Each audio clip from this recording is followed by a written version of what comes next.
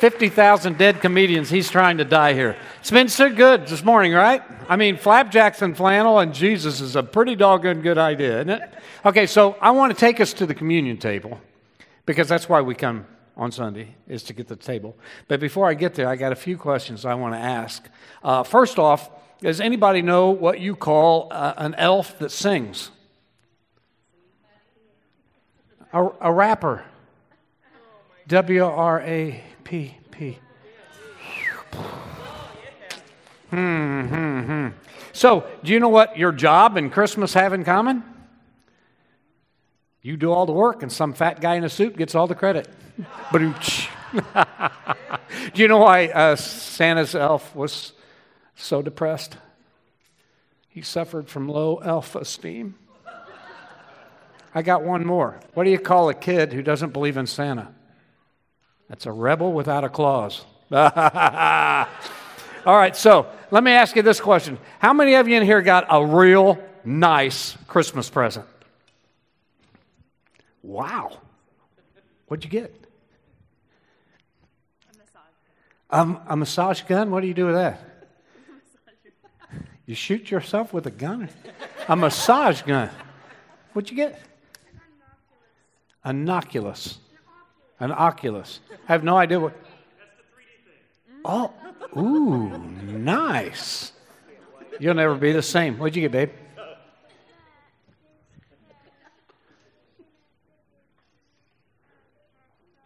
Lego Disney Castle set. A Disney castle set. I'll be over. I love playing with those. Who over here got a nice gift? What'd you get, Tina? You got one of those things too? Gee, Merry Christmas. You guys will never leave the house. Who else? What'd you get? You. Jesus. That's just what you say in church, right? No. It turns out we all got a pretty good gift in Jesus. She was not a plant. That's where we were going. Pretty good gift, eh? You remember the God of the universe that created everything, came down to earth, was born in a barn. A barn. I know we put our nativity scene up here. We swept first, cleaned everything up, and made sure the hay got placed around so it didn't get all over everything. This thing got cleaned out.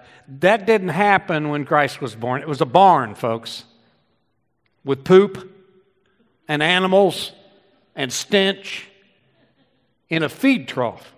God did that. He had to be fed and changed by the people he created. Had to learn to walk again. Had to learn to talk again. All that for us. Paul said in Ephesians chapter 2 that even though he was equal to God, he gave that up, came to earth, and emptied himself. Even obedient to death on a cross. That's what we got for Christmas. Pretty good Christmas present. Did anybody in here get anything better than that? I think not. Thank you, Jesus. Here's my next question. So those of you who got the good gifts, what was your reaction? What was your reaction when you got that castle? Happy? I mean, did you just say, oh, that's nice? Or did you, no? How'd you react with your massage gun? Nice. How'd you do when you got your Christmas presents? Screamed? Nice. Any other screamers in here? Did you scream? Yeah. No one as good yet, Did anybody do the hooping and hollering thing? The AFV, jumping up and down and screaming and all that stuff for Christmas? Oh, you did? Nice. I would too if I had noculars. Is that what you call them? Whatever they're called. I'm a tech giant. Don't you forget? Yeah. You know, one of the things we ought to do when we come to the table. You know, we don't talk a lot about this. We're going to have we're going to do another sermon series on communion because it's so vital, and it's everything we do at South Union centers around this table, and we do know at South Union we take this seriously. We bring every sermon down to the table. We bring all of Sarah's music down to the table because this is what we're all about right here. And we need to make sure we do it right. Paul was talking to the church in Corinth and how they were celebrating the Lord's Day, and part of it was how they were taking communion, and they weren't doing it right. Now, I don't know what all they were doing. I know there was some selfishness involved and some egos involved, and probably some of the same things involved that we do sometimes on Sunday if we're not careful. They just came up and did it because that's what you do on Sunday.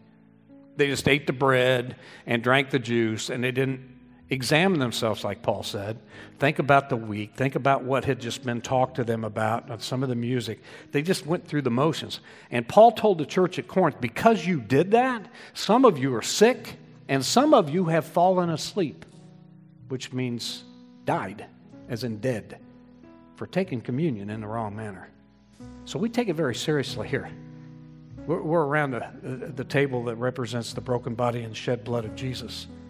And we're reminded that this is all about Him. But we also need to know we have been forgiven of sin, past, present, and future, and we're going to get to go to heaven when we die. I mean, that's crazy amazing that Jesus went to hell for us so that He didn't have to do heaven without us. And so my point is, when we come to the table, we ought to come somberly, we ought to come humbly, and we ought to come thinking about what's going on here, but we ought to come rejoicing, folks. This is not funeral time on Sunday morning. This is rejoicing time, and sometimes on Sunday morning you ought to come with your hands up in the air. You ought to come and get on your knees and sing, maybe sing the next song with your hands up, smiling and rejoicing. Rejoice in the Lord always, the Bible says. Rejoice in the Lord always. We have that to do. And then the last thing I want to know, did anybody in here did you text or call somebody about your Christmas gift? Yeah. Who'd you call? You told him all about you? Did he tell you all about his gift? Oh, nice. Hey, I know what that is. I know that. I know the phone. I got that one. Did anybody else text and call their friends about? Yeah. Who'd you call? Nice. You went through the whole list then, did you? I got this, and this. We have an opportunity, South Union Christian Church, to react to this Christmas and every other Christmas the same way the shepherds reacted to the very first Christmas several thousand years or 2,000 years ago. That is, we come, thankfully, we've talked about that. We know the gift that we've been given. It's just good to remind ourselves once a year. We come full of joy. I mean, there's nothing can be any happier news than what we have in Christ. And then we come the way the shepherds did. We go tell somebody. The Bible says they spread the word about what they'd seen and heard. I mean, it's just natural when you get a good gift. You got to be telling people about this great gift. So we come to the table this morning as a family, remembering what Jesus did. We're going to come up here joyfully this morning. We'll come up here thankfully this morning. We're going to come up here soberly. We're going to do this thing in remembrance of Jesus, like He said. And then we're going to go out and tell people about the wonderful gift we have in Jesus. Pray with me, would you? Lord Jesus, that's why we come here. We love singing. We love loving on each other. It's good to see each other once a week. We love the Bible studies. I personally love to preach. I love your word. I love it when you give me ideas and we get to share them with each other. But Lord, the main reason we come here on Sunday is to honor you, to thank you, and to understand that we're the honored guest at this table. It's just mind-blowing. Thank you, thank you, thank you for giving what you gave us. We come joyfully. We come respectfully. We come thankfully. And we're going to spread the word. We love you, Jesus. It's in your name we pray. Amen.